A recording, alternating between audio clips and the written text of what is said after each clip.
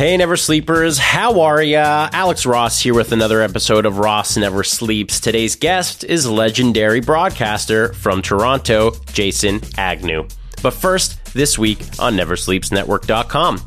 Tomorrow we have a brand new Vesta Friends podcast with guests Parker and Seville. On Wednesday, be sure to check out the latest Potato Files with Jeff Paul and his guest, Canadian television writing icon Tim Steeves. And Thursday on Speech Bubble, our comic book podcast, is the third installment of Comics on Comics with Nug Nargang from Sportsnet 360's Wrestling Roundtable Aftermath, and a regular on Jason Agnew's Friday show at Toronto's Comedy Bar, Catch 23.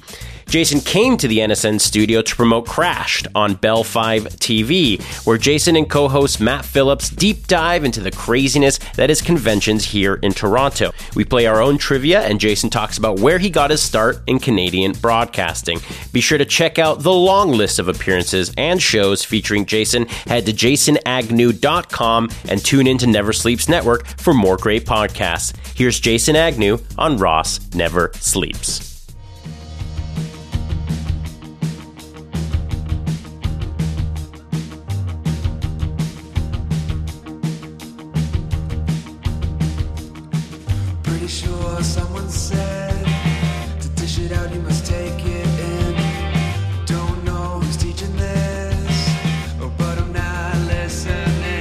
What were you working on? I was working on a new show that I'm doing with my partner, Matt Phillips, called Crashed. Matt Phillips / Matt Chin, whatever you want to call him. No, we'll call him Matt Phillips. I did my research. Oh, did I know you? He's there not you go. Matt Chin anymore. Yeah, we'll see if he goes back to it. Oh, is that up for discussion I still? don't know what he does his own thing, so he changes his name and such. I just stay with one. But yeah, we're doing a series called Crashed, and it's already on. The first few episodes are already on Bell 5 TV1, and it's a follow-up to Conventioneers. It's Conventioneers with a new name. 10-year anniversary. Yeah, we just passed that because it would have been January of 2006. We did our first episode of Conventioneers. So yeah, 10-year anniversary. You got that right. It's not because it would be the anniversary of the first year. There you go. Well, not many people know, Jason, but you've been involved in the media industry for 20 years? Yeah, it's a long time. Well, the Law. This year is going to be the Law's 20-year anniversary. Can we talk about that a bit? Yeah, I mean, sure. You started as an intern. Yeah. Right out of Ryerson's radio and television arts program. In You're Ryerson. still in it. I was in my second year, I think. Yeah, my second year of RTA, and started volunteering with this little radio show that was on the Fan 590 from 1 a.m. till 3 a.m. on Sunday nights because I liked wrestling. So Jeff Merrick was the creator. Yes. Was Dan also a creator? Dan wasn't a creator. Jeff was the creator, and the original hosts were Donnie Abreu and Chris Tidwell. Okay. And then Dan Lavransky, the Mouth, and I jumped on within a month of each other in 1999. And I started as like an intern and then got into being a board op at Fan 590. And Mouth came in as like the producer, and he was booking guests and working the phones and stuff like that. And then you were a producer for 5 years. I was the tech producer for 5 years. I wasn't really booking guests because Merrick would have been on it at that point, and he had most of the connections. I'm the tech producer. I was the tech producer. I'm still the imaging producer of the show, so all the bells and whistles that surround it. I do all that stuff, try to make it sound as good as possible. And I'm the lead host now. I mean, just because Lavransky was the lead host for a while, and I mean, we're co-host, but I basically do the ins and outs. And, you know, when it comes down to it, you look at, like, you know, Vince McMahon and Jesse Ventura. I guess when they used to do the play-by-play, I'm more the Vince and he's the Jesse. Okay. He's louder. Yeah. He's louder. That's what it comes down to. And I'm more so the trained TV host with all of that work, and I do other radio work as well. So it works better in that dynamic. We made that flip to me leading the show when we moved over to TSN Radio, which would have been about 5 years ago. But I mean, we are the whores of AM radio in Toronto, because I think we've been on every station. Well, you're also on News Talk 1010 the same day that Law is out. So the mornings you're doing Sunday morning trivia. Yes. And then in the evenings you're doing live audio wrestling. You got it. And I love the dynamic between you and Dan, kind of like the baby face and the heel. You have this, like Dan loves the attention he gets when people are kind of throwing him against the ropes, so to speak. And I really appreciate that about Dan, really. He's a very nice person. And he's a huge Frank Zappa fan. Yes, he is. And I love Frank Zappa. There you go. And we bond over Frank Zappa almost every time we've interacted. Amazing. Because there's not many people that are as diehard as he is. Yeah. Especially when it comes... Funny thing about wrestling fans in general is you're a hobbyist. You love something so much it becomes you. Same like music, same like comedy with you. I feel like wrestling is something that encompasses when you're a true fan and you've been a fan as long as you have, and how it, the masses really adapted to Law. Like I remember watching a clip that I was doing while I was doing some research where John Pollock's face, Wei Ting's face, and Dan's face were blown up on big poster board. Yeah, all of us. I was there too. You were in that too? Someone took a picture, a picture of my head, and blew it up on poster board, and it was at the Royal Rumble. Would have been the debut of AJ Styles. When he debuted, I believe we were like, our giant heads were right behind him. So that would have been 2016, I think, the Royal Rumble. Wow. Yeah, the fans of the Law are great. I mean, they're so dedicated. And the cool thing about that show is, yes, we've been doing it for so long. So we're kind of like, we're definitely destination programming on TSN Radio. Like, people who are there for our show aren't necessarily sticking around for other things. But at this point, it's become a bit of a legacy show. Like, it's just been around for 20 years. It's always been there, which is kind of crazy to think about. The little show that started in 97 on an internet station called Virtually Canadian. But the fans have spread out all over the world. I mean, we have phone calls. We've had phone calls from Australia and Ireland and England and India. There was one, I think, that came in a couple of weeks ago from like Saudi Arabia, which is crazy to have these people staying up to, or just in the middle of their day. I don't know what time it is over there when we're live, and calling into our cool little radio show. But I mean, we're known all over the world. If you are like on the inside of the outside of wrestling circles and you want to know the behind the scenes stuff as well, we are one of the main shows that are out there. There's, of course, Dave Meltzer, Wrestling Observer, and Live Audio Wrestling. And a lot of that is, myself and Dan front the show, but along with that, Wei Ting and John Pollock is, the heart and soul of the show now, because he works 24/7 at the Fight Network and follows everything. And there's a guy also, much like myself, who's gone from, both Wei and John have gone from interns to Wei is one of the best producers and cameramen that I've ever worked with. And then John is just, his mind is a sponge. Extremely talented people. Review Away is probably the best spin-off show from Law. That kind of, I guess you call it a mini webisode that you guys do in between. It's a live video version of stuff. Is that also an audio version? Does he do Review Away live? It's primarily audio, and then they just kind of they have the video there. So there's Review Raw, Review SmackDown, Review Away. What's Next with myself and Braden Harrington. We have British audio wrestling. We have Japanese audio wrestling. So we have a whole family of podcasts all available at liveaudiowrestling.com. Before we get too deep into wrestling, I know we've turned everyone off at this point. Well, no, not true. I'm a wrestling fan at heart. You know, I grew up in the Attitude period, and the video games played a huge role. But I also went to WrestleMania 18. You know, Toronto's always played a big role in WWE. But comedy is probably your first love. Yeah. I just want to give you a quick intro, just so people have a real understanding of who you are. You're not only just a graduate from the RTA program, but you've embarked on numerous broadcasts and comedy projects starting as early as your career, even as early as Law. You eventually produced and hosted the Emmy Award-winning network Bite TV, winning in the interactive channel category, and it's now known as Makeful. So I want to talk to you about... You don't have to reference that, though. Yeah, okay. That's garbage. It doesn't seem like it's the same thing. No, it's garbage. It's completely gone in different direction. All the spirit of Bite was lost when it was purchased by Blue Ant. What was the spirit of Bite? It was basically a playhouse. It was awesome. It was...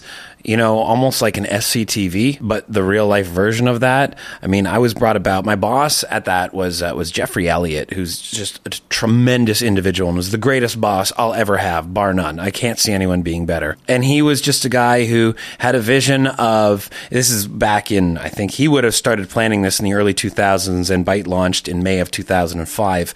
But he was all about, you're watching watching television and you have your phone in your hand, you have your computer in front of you, and there's all of these screens, but they're all interacting with one. And I mean, that seems like nothing right now, right? Because it happens all the time. But in 2005, that was right on the cusp of just starting to happen. And Jeffrey was there and wanted to make that work with Byte TV. So it was interactive and it was short form programming. So, he was looking at stuff that was happening on YouTube, which had just launched, and we were trying to do short form programming on TV. And then we branched out we started kind of as the Spike TV of Canada and then pushed more towards a second comedy network in Canada. And that's where, I was in charge of all in-house programming and just kind of running the station and borrowing and stealing for everything that we could do and trying to get 24/7, content on the air for this thing.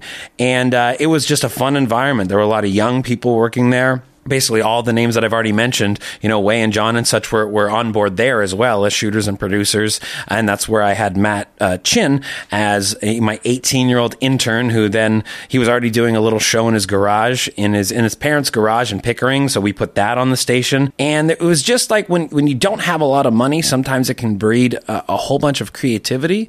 And that's what that was. And we just had the run of the place, like a whole studio, Pyman Studios in Mississauga. We had the run of the place to do a variety of different styles of programming and have a good time. We worked like crazy. It was 7 days a week all the time, but I never minded it. It was just great. And that's one of the things that Jeffrey just let me run free and kind of run this station with the embodiment of what I wanted to do, with some guidance, but it was never, hey, you got to do this, you got to do that, you got to be here at 9, leave at 5. He just basically said, as long as you get your work done, cool. That's the way it should be. Yeah, and all that did was push me to do more. Times were kind of weird at a certain point where I was doing live shows on Global in the morning and then working for Byte in the afternoon because Pyman Studios happened to have game shows running out of there. So I got hired as a game show host, and Jeffrey was like, yeah, no problem, as long as you're still getting your work done. I was like, great, 2 incomes. With the revival of Crashed, the convention years, are you getting this reminiscent feeling of Byte TV again with you and Matt? No. We're not getting a reminiscent feeling of Byte television. We're getting a bit of conventioneers, but it's so different. Ultimately, we're not doing it on a station where if there's any problems on the shoot, it comes down to me and I'm solving those problems. And if it doesn't, I know Jeffrey has my back. I mean, we're giving this show to Bell Fibe, so it's in the Bell Media organization. So there's different rules. I mean, Byte was almost like no rules. Right. And it's all on YouTube for those who are interested in checking out the Conventioneers. Yeah, the Conventioneers show is still there. I think it's youtube.com/Conventioneers TV, and all of our stuff now. Matt and I our website is mattandjtv.com. And it links back to that, Splat-A-Lot, this tour we do in the fall called Game Brain. So because beyond Byte, we went on to do Splat-A-Lot, which Marble Media picked us up for. And I mean, it was excellent. We got on to Nickelodeon in the US, and it was just the producer there, Steve Sloan, who went on to be the exec producer of Hockey Night in Canada, thought these guys are really funny in this incarnation. Agnew's also kind of like a play-by-play guy doing wrestling. I wonder if they can turn their act into play-by-play commentators for Wipeout for Kids. And it worked out. We did 2 seasons of that. There was no learning curve. It worked out really well for them because there was no learning curve. When you put 2 hosts together on camera, you don't know what they're going to be like. You don't know what their chemistry is. Matt and I's chemistry was already in place. It was just a matter of taking the adult-style comedy we were doing and making it kid-friendly. And it worked really well for us. And I think well for them. The show Splat-A-Lot was a big hit on YTV. It's too bad it only went 2 seasons, but kids still know us from that. I want to go back. Go back. You currently represent hard work in a tough industry. I want to ask you a lot of questions that will essentially provide insight to those in Canada, especially, interested in a similar path, a path that you've paved in many ways. I want to talk to you about what led you to Ryerson's Radio and Television Arts program. What were you interested in high school and leading up to in university? In high school, there's some people that have went and volunteered at Rogers and stuff like that. I mean, I didn't get there at that point. I took it upon myself to do a video yearbook. I mean, let's keep in mind, high school for me is the 90s. Where did you grow up? In Etobicoke. So, and I'm still there now. I moved back there when I bought a place. But it was, 2 VCRs and playing and pausing, and that's how you're making your cuts. And then we got a mixer when I was at high school at good old Bishop Allen in Etobicoke. But yeah, I mean, I put a video yearbook together. I carried, for those of you who watch 90210? You know how David Silver used to carry around a video camera everywhere with him? That was me in high school. I used to carry it around like the Neil Goldman of high school for a Family Guy reference. I was the AV guy. I carried a camera around. I filmed everything that I could. I cut it together. I made like a whole bunch of montage and stuff. I put together a 45-minute video yearbook. And then at the end of the year, we would sell it to anyone who wanted it and then buy new equipment for the cool little editing room we had. And that's how I got my start, really not learning from anyone, just kind of figuring out and doing it and learning on my own. And then there was guys a couple years older than me who ended up going to Ryerson for radio and television. That blew my mind, thinking that you can do this for a living? That's neat. And so I went to Ryerson. It was great. It was hard to get in. That was the hardest part of it because it was just so fun being there. It's true. The hardest part is getting in because at that point it was like 15-1 applications to people who actually got in. And it was a great time. It was fun. My only disappointment is they don't teach a little more performance there because that's where my career has gone. And when I was there, I just learned that all myself. It was a matter of, wow, we're doing the cameras, we're doing the editing, we're doing the board. Someone's got to be on camera for this. And normally I was like, I'll do it. Cool. And I still learn the other aspects as well. And it treated me well. I'm not complaining. I think the course is great. I will go out of my way. When I was at Byte, I went out of my way to grab people who were already at Ryerson to work with me there as interns and then production assistants and producers. So I took that stream and then got hired out of Ryerson to host a show. I answered a post that was given to me by a teacher's assistant, and they were looking for 2 guy hosts to host a show about music, extreme sports, and pop culture. I don't know a damn thing about extreme sports, but I was pretty good with music and pop culture. So I went in, I auditioned, they paired me up with a host named Rob at the time. We kind of sort of worked out. He was the surfer dude and I was the music guy. And we did a show called Bang TV, which was weird because at that point, the Bang Bus had just come onto the internet. And everyone out there probably gets that reference and knows what that is. Well, it wasn't that. It was something else here in Canada. So I did that and did Teens Dating for a company that was horrendous. I mean, I talk about Jeffrey Elliott and what a great boss he was. Well, I also worked for a guy named Garth Turner, and man, this guy was such a penny pincher. Real tough go, not much of a staff, but you're going to get into parts of your career where you are left with, again, not much money breeds creativity. And I was at that point hosting and producing and editing Bang TV and Teens Dating. Wow. At one point. It was 2 shows, half-hour shows. It was pure insanity, but I met some great people doing it. And it was a fun run. I mean, it was only about a year and a half, I think I was there, but I learned a lot in that year and a half. And it led me on to going to work for Pyman Studios and doing docs and different car shows and then Byte TV. That show definitely prepared me to be the exec producer at Byte TV, 100%, because I was kind of left on my own with a very amazing cameraman for a lot of it. But now it seems like some things don't change. You're quite immersed in what you're doing. Your editing crashed. You're still quite involved heavily on all sides of the production. I have heard through the grapevine, one of your favorite sayings is, my vocation is my vacation. Yeah, I can't take credit for that. Okay. That was, I use that all the time, but I'm not taking credit for it. It was Roger Lajoie on the Fan 590, who I got the chance to work with. I mean, there's a guy who is exceptional and I think he teaches as well, but when you work with him, he is an exceptional person to work with and gave me so many opportunities and made me feel like I was an important cog in the wheel when I was just a board operator at the Fan 590. He was really empowering to work with. He treats people so well. He's a good-hearted individual.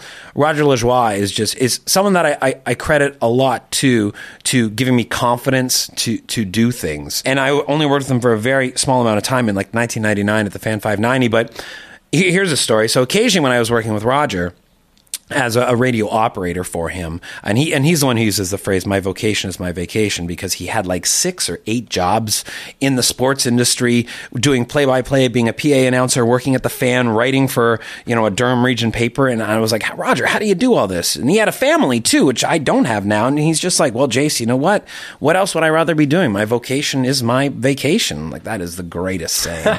But occasionally I'd be sitting there working with Roger, and the private phone at the back of the room would ring. So I'm the operator, so I'd go over, and it would be this smooth-talking, fast-talking voice that would go like, hey, next time Roger goes on break, can you just grab him for me? It's George.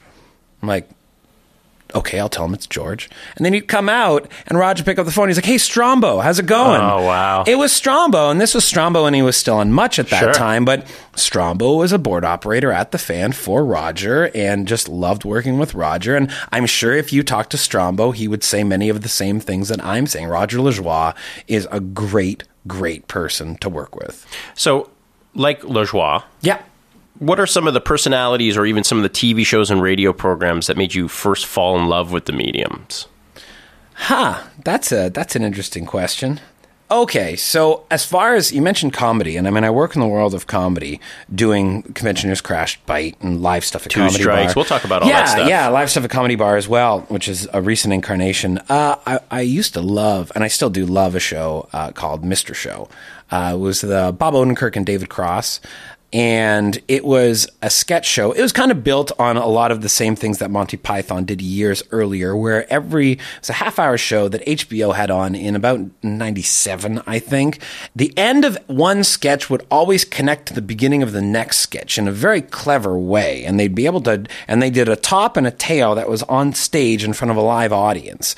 And these two guys were exceptional working together, great writers. And I mean, if you watch that show now, you look back, Jack Black was there, Tom Kenny was there, who's the voice of SpongeBob, Sarah Silverman was on the show, and I mean, Bob Odenkirk and David Cross, like, come on, they're household names, they're amazing, but these two guys just had such a great sketch show. So watching that was something that really inspired me. And of all things, also locally, I remember watching Tom Green when he was just on Rogers. That was pretty cool. But locally, there was a show called The Buzz, which had Darren Jones and Mr. Mo on it. Oh, yeah. Yeah, it was on Rogers 10 in Toronto, and then it got picked up by the Comedy Network.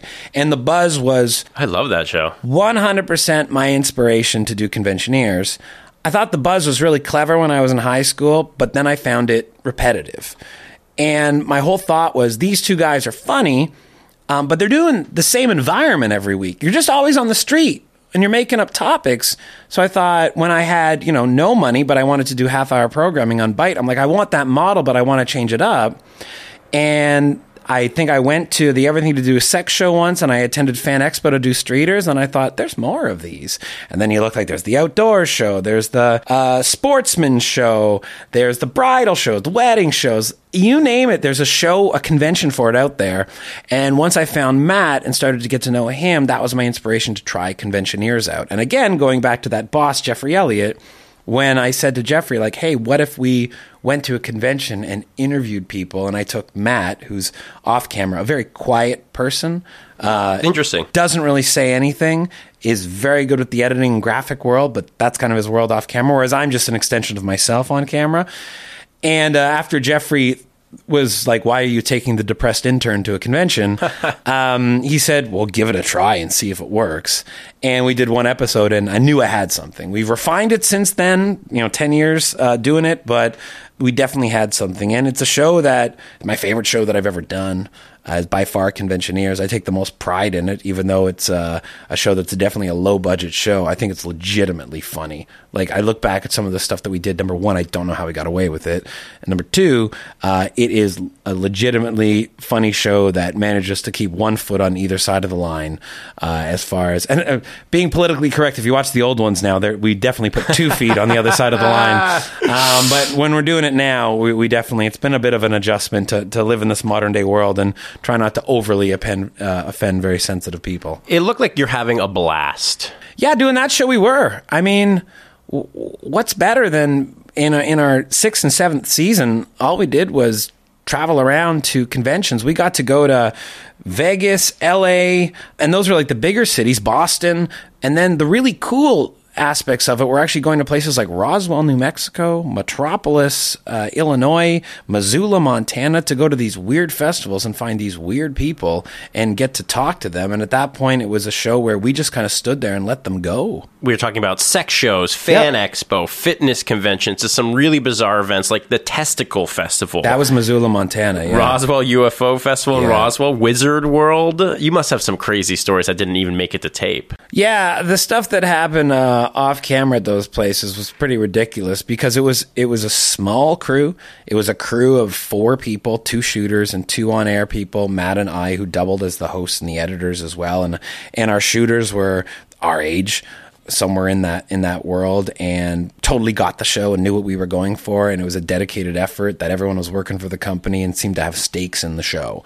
And that makes a huge difference to me when everyone is in on the end result. Everyone's dedicated, everyone's invested in it, and everyone was, and it was a fun time. We all got along. So really just consider it like, again, the vocation is the vacation, right? Well, we were on trips on vacation that happened to be making a television show. It was the best. How does Canada compare to the US when it comes to these large scale conventions? The US is bigger. I mean, you go to Vegas, it's the mecca of conventions. We were able to plan a trip. It was a 14-day trip, and we managed to shoot 8 episodes or more in those 14 days. That's insanity, because Vegas offers up conventions during the week as well. So I think we flew to Vegas, did 2 conventions, flew to LA, did the YouTube convention there, flew back to Vegas, did another convention in the middle of the week, flew to 2 conventions. Then we flew to Missoula, Montana, I think, for the Testy Festy, and then flew to Indianapolis for Gen Con. So we were on the road for 14 days. That's a gaming convention. Yeah, Gen Con's like a board game convention or something like that.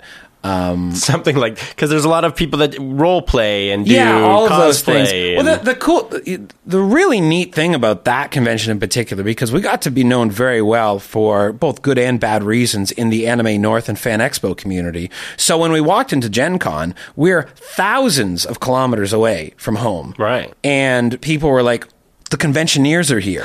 What's going on? When we were at CES, we got recognized 3 or 4 times at CES, which is just the computer electronics show in Vegas. It's a packed jam show, but we were recognized because people have found these viral videos of us doing ridiculous things at conventions, and they spread. And it became a certain point where, especially with Matt, where when we were at the Fan Expo style events, fans would run up to him and go, it was almost like Don Rickles, like, hey, Matt, insult me. I want you to insult me. Why is my costume garbage? It's true. Matt's quite dark in some of those episodes. Oh, and many of them. That's his charm. That is his charm. You guys have this big brother, little brother thing going on. Yeah, for sure. That's definitely the dynamic that we have. Can you give us any more information on Crash, some of the conventions you're going to that you can tease? There's, if you're in Canada and you happen to have Bell, it's on Bell 5 TV1, so it's available on demand. We don't know what online platform we're going to go with yet. We don't know if there's a second broadcaster. We'll look for it after we get our 15 done. So we've got 15 episodes coming. We did the women's show, the gentleman's show, bridal show. We just did Art Fest this week, where I turned into and I had people paint me from head to toe while just wearing underwear in bright colors. Let me tell you something. If you're ever going to do something like that, not that you are, but if you are, don't use paint from Dollarama. It will clog your drain. Then you'll be showering with a plunger and trying to both remove it from your body and remove it from your shower drain. What a mess the weekend was. So conventions like that, we have to keep it local. So we're trying to reinvent what we would do and try not to, run over bits that we've already done before. What led Bite TV to winning an Emmy Award? All the interactive nature that I talked about earlier, because it was an interactive award that we won. We were a TV service that was also doing a lot of interactive productions. We did a live talk show where we were having people. It sounds so silly to even talk about this now because it's so regular, but to be able to interact on your phone while watching your television, like text to screen and stuff like that, like it's nothing now. But at that point, it was so much bigger of a deal. And we won for being on the forefront of that. And yeah, it was cool. There's an Emmy statue. I have a picture with an Emmy statue in my It's incredible. It's ridiculous for a staff of, it was a station, an entire television station that was started with about, I think, 9 people or something like that. It's crazy. How do you go from winning an Emmy to eventually not existing anymore? What was happening in the industry that you kind of fell into something else? I wasn't in charge of that aspect Fair of the company. enough. I made sure that I put the funniest programming I could on the air at every opportunity I could. And I wasn't in charge of the business dealings, or it would still exist, and I'd still be there. Do you ever think of what career you would consider if you ever got out of television? Oh God, I don't know what to do. I had a in 2003. I remember after finishing the Bang TV, not Bus, and Teens Dating job that I did, and then I went over and I was hanging out at Pyman Studios, and I was working as an editor, but on no real projects, and I was not having a good time in life. And I just remember going to a couple like Workopolis and Hot Jobs and whatever and looking at other jobs in other industries. And I was like, poof, I want to do nothing else. Just nothing. So I'm pretty limited as far as that goes.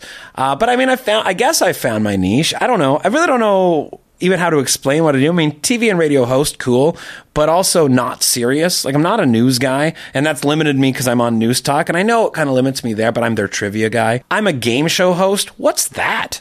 You know, I mean, I've hosted, I don't know, 5 or 6 Canadian game shows, and then ended up hosting Tiny Talent Time. What? It's a very, very weird career path that I've had to end up where I am, which I don't even know where it is. So just to add to that portfolio, we're talking about Global Television's Brain Battle. You were a game show host, kind of trivia related. YTV Splat a lot, you mentioned. You're currently hosting Sunday morning trivia on News Talk 1010 and a rebooted Canadian classic, CHCH's Tiny Talent Time. Yeah, I'm on that. I don't think it's airing anymore, and I don't know. Is it not coming back? Yeah. We're not sure? It's another... I'm not in charge of the company. Right. Because you did some holiday specials. We did the holiday special. Yeah, that was interesting to bring us back for that. But I don't know. I can tell you that I'm going to be on Crash, and I'm going to be on News Talk and The Law. Well, let's and talk a couple about News commercials Talk here and there. What makes a good trivia question, Jason? Something where you're like, oh man, I can't believe that's true. For instance, I have a couple favorites. Like, do you know who Kiefer Sutherland's maternal grandfather is? Maternal. Yeah, so mom's dad. Because we all know that Kiefer's dad is Donald. But who's Kiefer's mom's father? So Kiefer's mom is Shirley Douglas. Okay.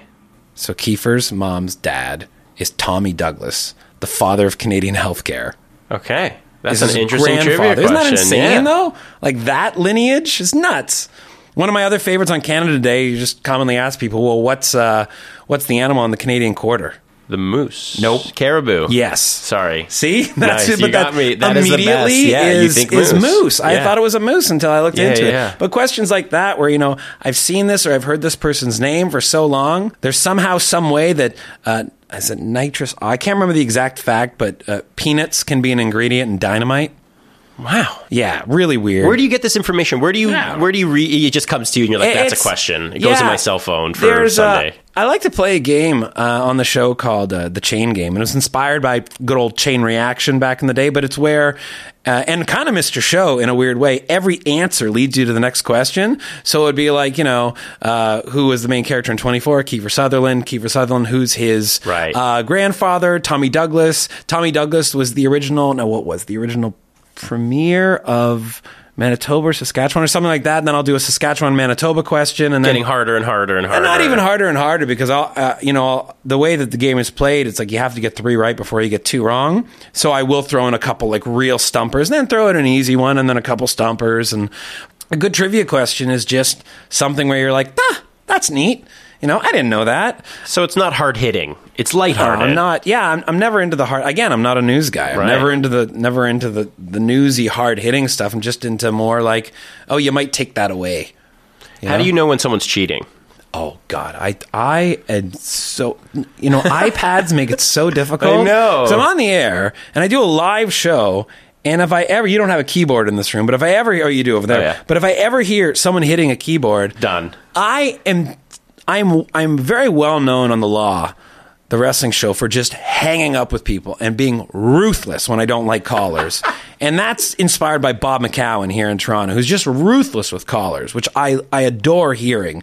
So I've taken that into my character on that show. And sometimes I do get a little mean on the trivia show. I don't mean to. It's a Sunday morning show. But I'm just like, are you cheating for a $25 McDonald's gift card? Is your life really amount to that, sir, ma'am? So now I found a way to at least my operator can isolate the 2 callers in queue so he can hear them in each ear separately so he can hear at least which one is typing. I can't stand it. It just bothers me so much.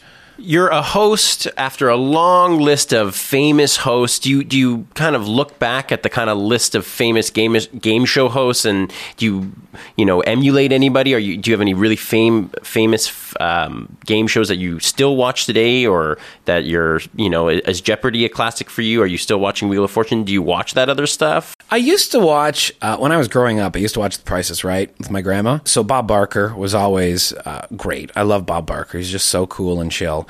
And Drew Carey doesn't do that show justice, in my opinion. And as far as hosts go, I think Tom Bergeron is a great host. And I don't really watch Dancing with the Stars. My mom does and loves it. But I just remember seeing the clip when Marie Osmond fainted, and he didn't skip a beat. And he just managed to segue so smoothly to commercial while this woman, one of his contestants, just fainted in front of him. So I thought that was great. I do think Seacrest is a great host. I just think he's so smooth. So yeah, guys like that. And I mean, a lot of my classic stuff is pulled from the world of wrestling as well, as opposed to game shows. And I do use the phrase, "Don't you dare miss it," at the end of the majority of my shows that I can use it for. And that's inspired by Billy Red Lyons, Billy Red Lyons, who was the Maple Leaf Wrestling host out of Hamilton. I put together a little bit of a trivia game for you. Oh boy. So it's easy. Okay. It's basically a series of famous television game show presenters and classic shows. Yeah. All you have to do is either name the host or the show when given a name. Okay. It's easy. So I'll say Pat Sajak, and you'll Wheel of say Fortune. And I'll say Jeopardy, and you'll say Alex Trebek. And for extra points, can you name any other Jeopardy hosts? Oh, Jeopardy! I thought you were going to ask for Alex Trebek. But other hosts that have maybe hosted Jeopardy? Well, they did an April Fool's thing where Pat Sajak and Alex Trebek flipped one year. So Art Fleming is one of the original hosts. There's reference in the Weird Al Yankovic song "I Lost on Jeopardy." That's right. So you're Don Pardo was the announcer at that time. Are you still a Weird Al fan? Well, I thought his last album that finally got him like the bestseller, and where he did Grammys, Foil, and I he thought won a Grammy. Yeah, I thought he did a great job with that album, and the way he released it on different media platforms, different social media platforms for each one of his videos, to me was ingenious. It's because his record label was the album. That's the final album he did with this record label. So he's like, guys, I'm going out all stops with you guys. This is how I plan to continue my career. Gotcha. And they're like, we'll finally let you do something that probably we never were behind you in the beginning. And now he's won Grammy, all this huge social media stuff. And now he's leaving that label. Now he's going completely independent. So we have lots. If you're a big fan, I'm a big fan. Also, Bare Naked Ladies, we talked about briefly before the show, all these kind of 90s, references all rolled up into one. I feel like that's kind of your background. I mean, of age and that kind of Canadiana, it's always said goofy stuff. You take away what you listen to in your teens is the music that you take away for your life, right? A lot of that. So yeah, Bare Naked Ladies. And I was a Moxie Fruis fan, but I guess I shouldn't say that anymore. True. Anyway, you gonna have him on this show? No, I'm not. He's available. I think he's not doing much now. He has a podcast too. Actually. Okay, yeah. All right, let's get back to the game. Okay, so I say Star Search, and you say Ed McMahon. Correct. Richard Dawson. Family Feud. Very good. Who Wants to Be a Millionaire? Originally? Regis Philbin. That's correct. Do you know anybody else that's still on it? The new version is Chris Harrison, I think, from Bachelor. Correct. Is now doing that. Meredith Vieira. Another correct hosted answer. It for a while. There you go. All right. I think that might you top me out for Who Wants to Be a Millionaire. I'm impressed. Don't forget the lyrics. Wayne Brady? Correct. Mark McGrath? Correct. Okay. VH1's Rock and Roll Jeopardy. Jeff Probst. That's a gimme. Wink Yahoo. Uh-oh. Correct. Gene Rayburn. Gene Rayburn. Now, is that Match Game? The original Match Game? You're on it, Jason. Yeah. Monty Hall. Oh, let's make a deal. All now right. Wayne Brady. That's right. Bob Eubanks. Newlywed Game over and over again. There you go. Yeah. Chuck Woolery. Back in 2 and 2, Love Connection. There we go. And also, actually, I think he might have been a Wheel of Fortune host as well. Jason, you've not only exceeded the perfect score, but you're pressing me by all means. If last one, this is absolutely. I'm going to be really disappointed if I don't get this one. If you don't get this last one, one, okay. Win Ben Stein's money. Well, I mean, Ben Stein and Jimmy Kimmel. There you go. That's a perfect score, Jason Agnew. Yeah, you know your stuff. You belong. But this actually leads me to your live game show, if you will, Two Strikes Comedy. So it's a comedy improv game show all mixed into one with a little bit of a wrestling vibe too sometimes. Sort of wrestling. The way that I refer to it is where Whose Line Is It Anyway meets Fear Factor. So it's an elimination game. So I'm the host. So imagine Whose Line Is It Anyway? Instead of 4 people, you start with 6 people.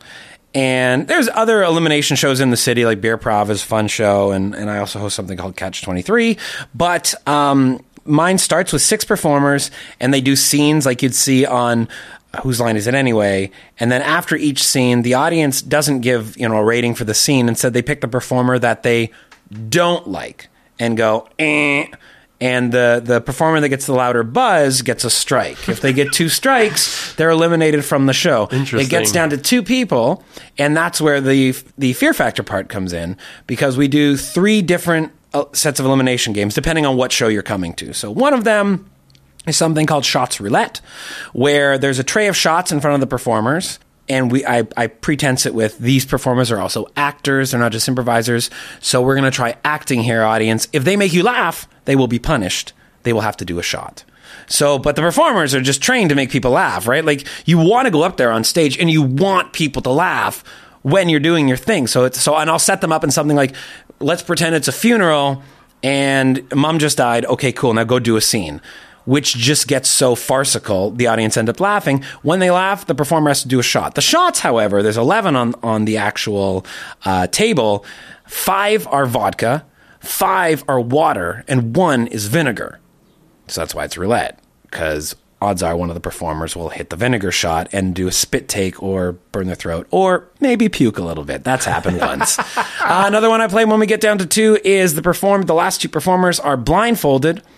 And they have to take off their shoes and socks, and then we cover the stage with 50 mouse traps. And they have to play a scene on mouse traps.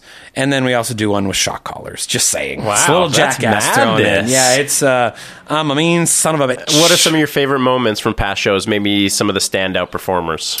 Oh, I mean, there's so many talented people in the city. It's insane. It's true. Toronto's absolutely incredible. I mean, you put it up there with New York, LA, Chicago. As far as the improv scene goes, and the comedy scene, stand-up, etc. There's so many talented people. Favorite things that have happened, I mentioned the almost vomit, which was ridiculous. There's been rolling around on mouse traps. I remember a scene that Nigel Downer and Mark Little was playing the scene as well. Mark Little, who's on Mr. D, and is a very well-known stand-up. He decided to play the improv show with us, and he made it right to the end, and we set them up playing laser tag. And they brought it to they were mentioning their uncles were a nom and they didn't want to take a step because, the landmines were going to go off, and the landmines were the actual mouse traps and such. They only fired off about 8 mouse traps. We put 50 up there. They only fired up about 8, but every one counted.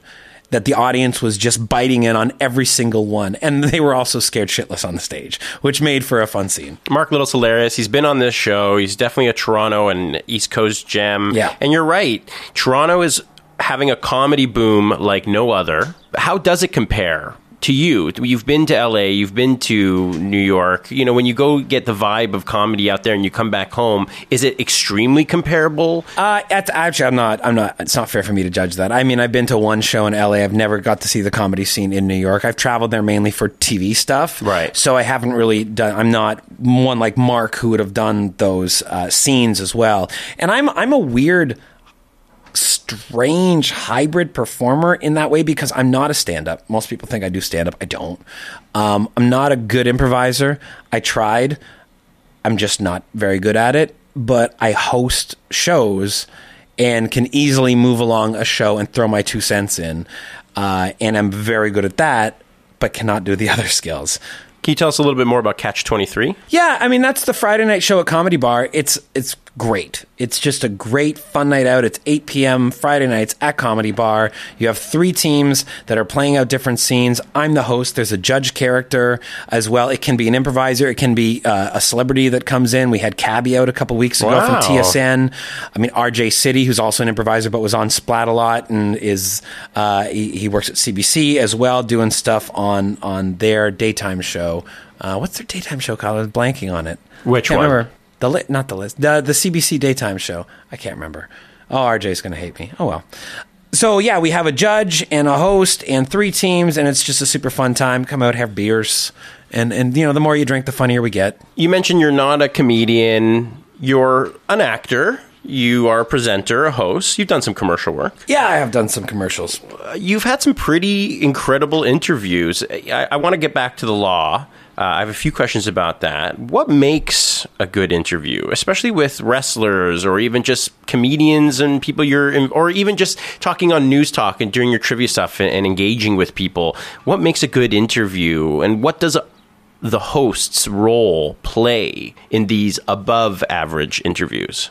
It's like when you go to a concert and you want that band to play the hits. So when you're doing the interview, you're going to play the hits. You're going to ask about whatever movie they're promoting or the same questions everybody else asks. But what I like to do, and in the wrestling world, it's happened a few times. But I remember I was interviewing Hugh Dillon from the Headstones. I am a huge Headstones fan, like ridiculous, and Hugh Dillon in particular was very inspiring when he was in Hardcore Logo. I love that movie. I loved his part there. So I was very early on in my career, within a year of just starting to do these interviews with musicians, and Hugh was someone that I wanted to interview just from watching him all these years. And he showed up for this interview just outside the ACC, and we had met before, and he wasn't in the greatest state of mind. I guess we can look back and laugh at this now. Hugh had some addiction problems in the past. He was trying to get clean. He wasn't quite there yet. He's had a lovely career since then, doing acting on Durham County and Flashpoint and stuff, and he was having a bad morning, but he'd also met me before, and he was going to do the interview. So when I interviewed him, we're going to talk about the album that he was promoting, sure, whatever. And then I just said, hey, I just got a few questions for you about Hardcore Logo, which he was getting all the time as well. But I said to him, okay, so how different was it for you, Hugh, after being with the Headstones for over a decade to play with a different band, because you played with Swamp Baby as your backing band for that movie?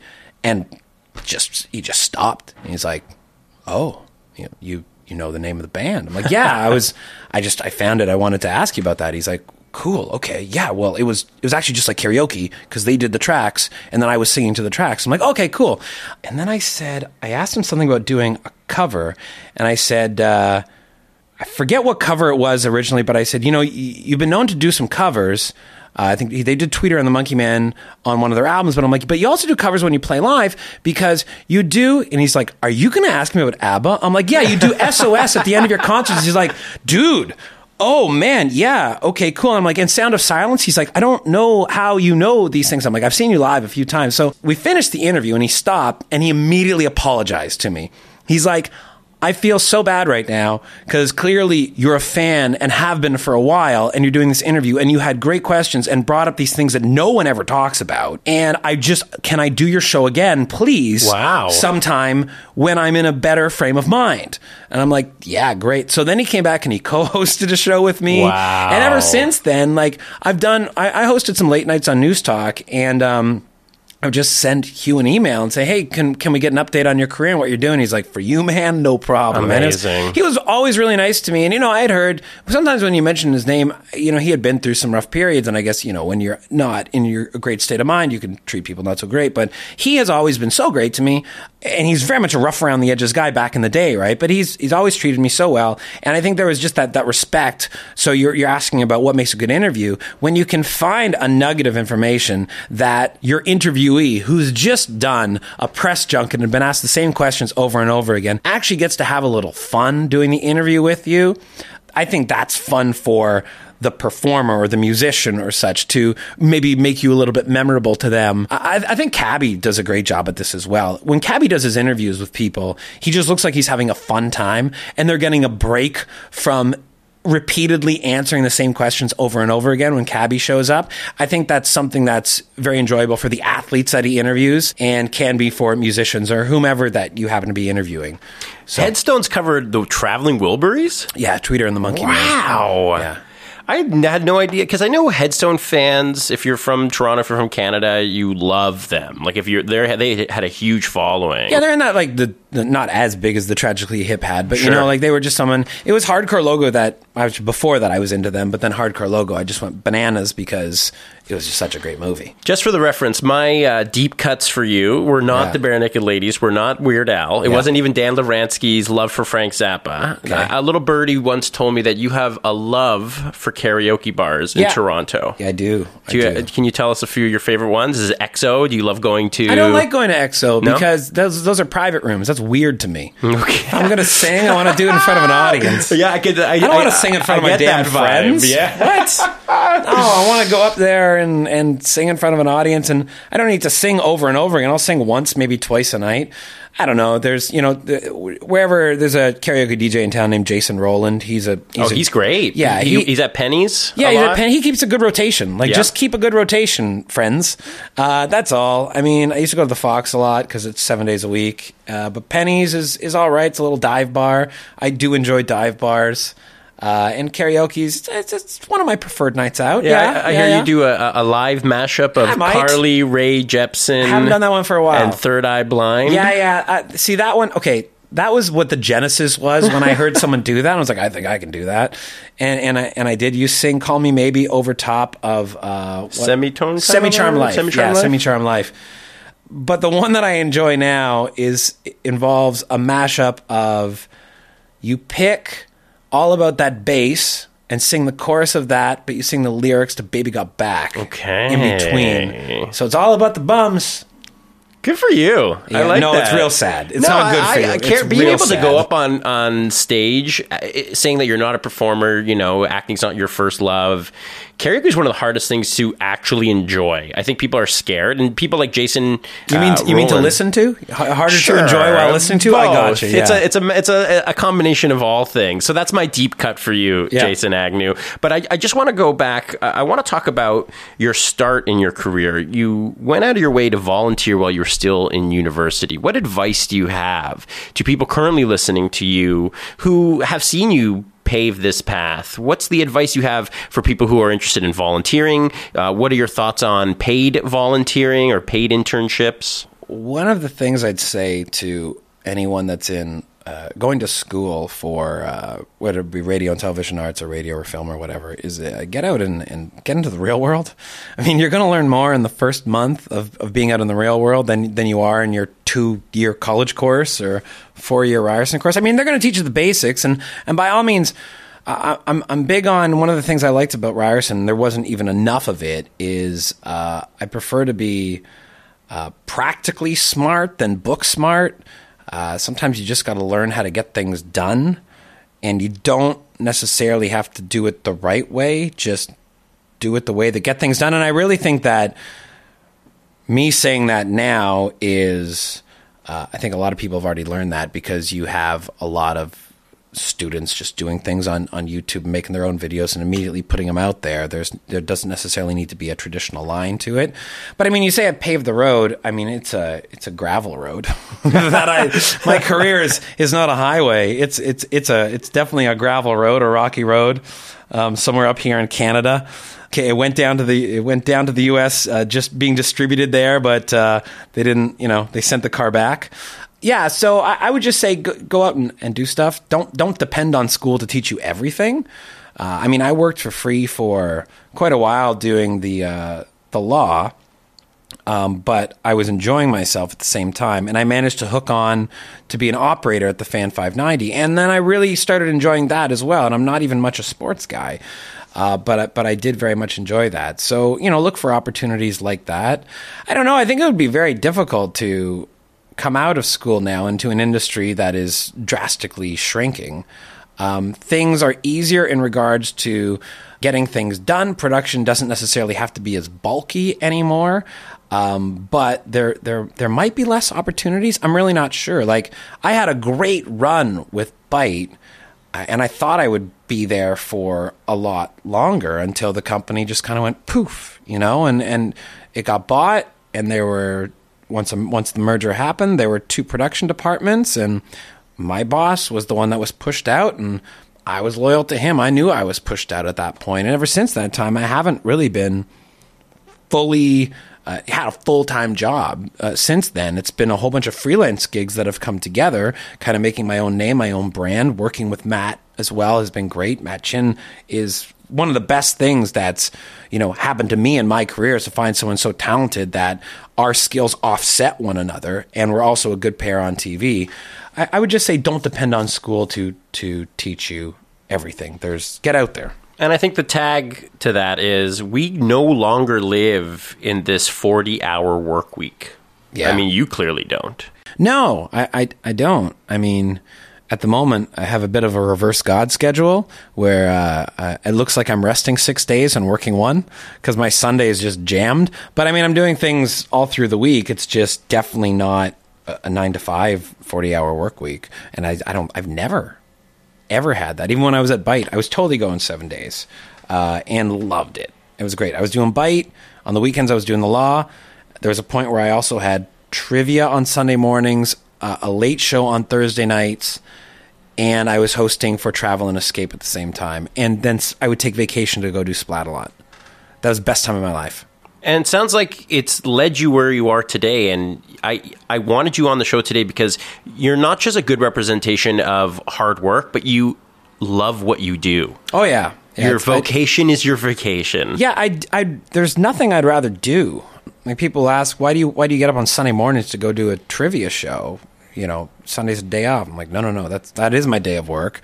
What else would I rather be doing than being on the radio or shooting a TV show? There's really nothing else. I don't know if that's sad. It could be sad, but all I want to do is work because I have such a great time doing it. I don't even see the need for vacations, which has been terrible for my personal life.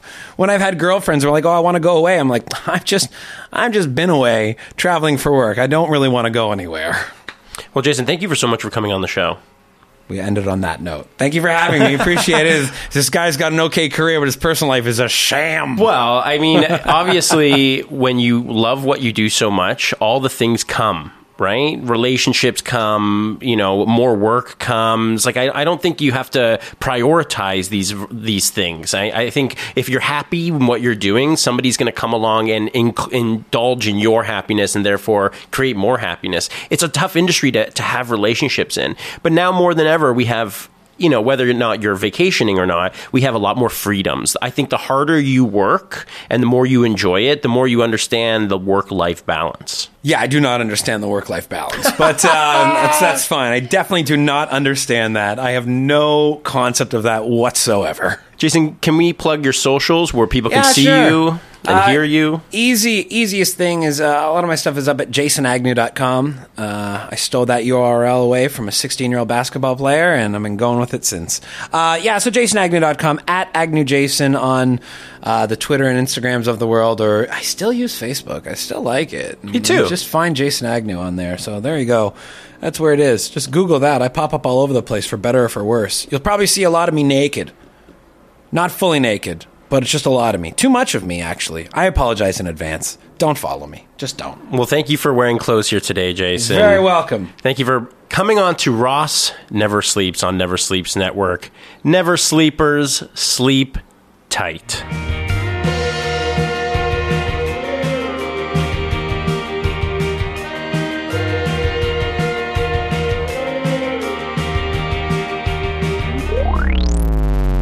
Never Sleeps Network.